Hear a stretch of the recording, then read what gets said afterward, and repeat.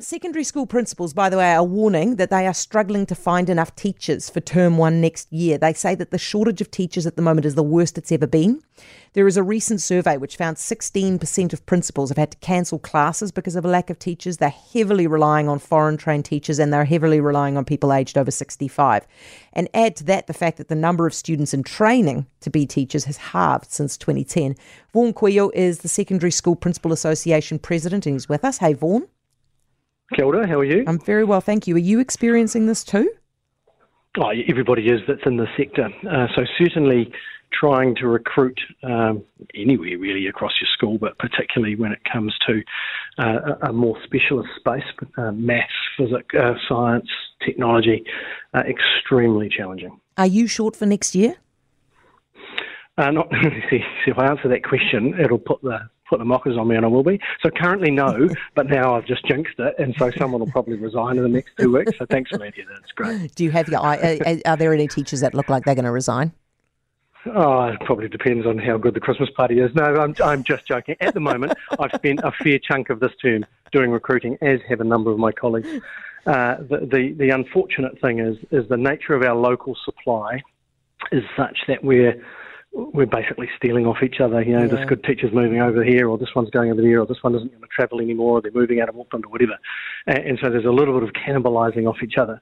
And there might be someone up the road that's offered somebody a job that one of mine takes, and so then I've got to backfill mine. But at the moment I'm good, but I think I'm in the minority. Now, what is going on here that we do not have enough teachers? What's the primary cause or primary causes? Well, when you look back at the workforce stuff that has been done at the Ministry of Education level over the last, say, decade or so, we've always had a shortage in the secondary space. There was a momentary reprieve over COVID when a whole lot of people repatriated home, and it sort of was a band-aid over the top. But actually, it's sort of back to business as usual now, and we're finding it challenging. It's a little bit easier, for want of a better phrase, if you are in an urban area like I am, a big city. There's a bigger population, you've got more people to choose from, all that sort of stuff, easier for people to access if there's an airport there, all of those things.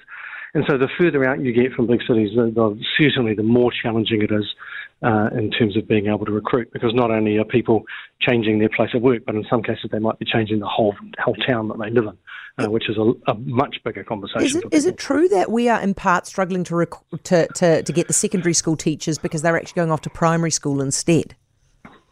No, I haven't heard that. That normally rolls the other way. So no, I haven't heard that one.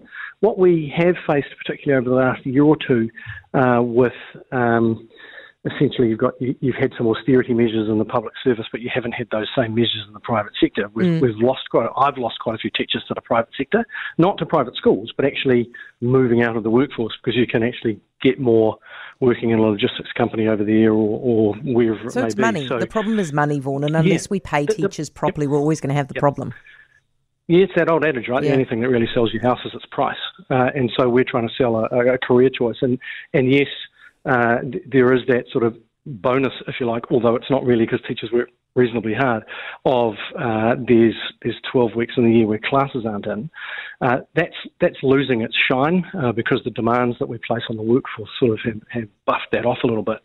And also the gap between what we're paying teachers and asking of them is quite significant in terms of what other sectors are asking of them. Yeah.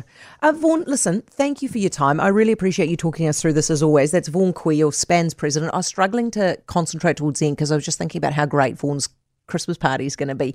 I was thinking, here's the thing, right? This is why, because we're going to talk about this later on. Nobody wants to go to Christmas parties anymore because Christmas parties at work suck. Right? Because all the fun things that you used to do at the Christmas party, you're not allowed to do anymore. Like, you're definitely not allowed to hook up with your colleagues. If you're single, obviously, if you're married and with children and stuff, that's been off the table for a long time. But that's what the young ones want to do. They want to go, they want to hook up with people, you know. Not allowed. Also, not allowed to bitch about your colleagues anymore. That's kind of bullying. But if you're a teacher, you can still bitch about people. You've still got people in common who you hate. The students. It'd be a great Christmas party. For more from Heather Duplessis Allen Drive, listen live to News Talk ZB from 4 p.m. weekdays or follow the podcast on iHeartRadio.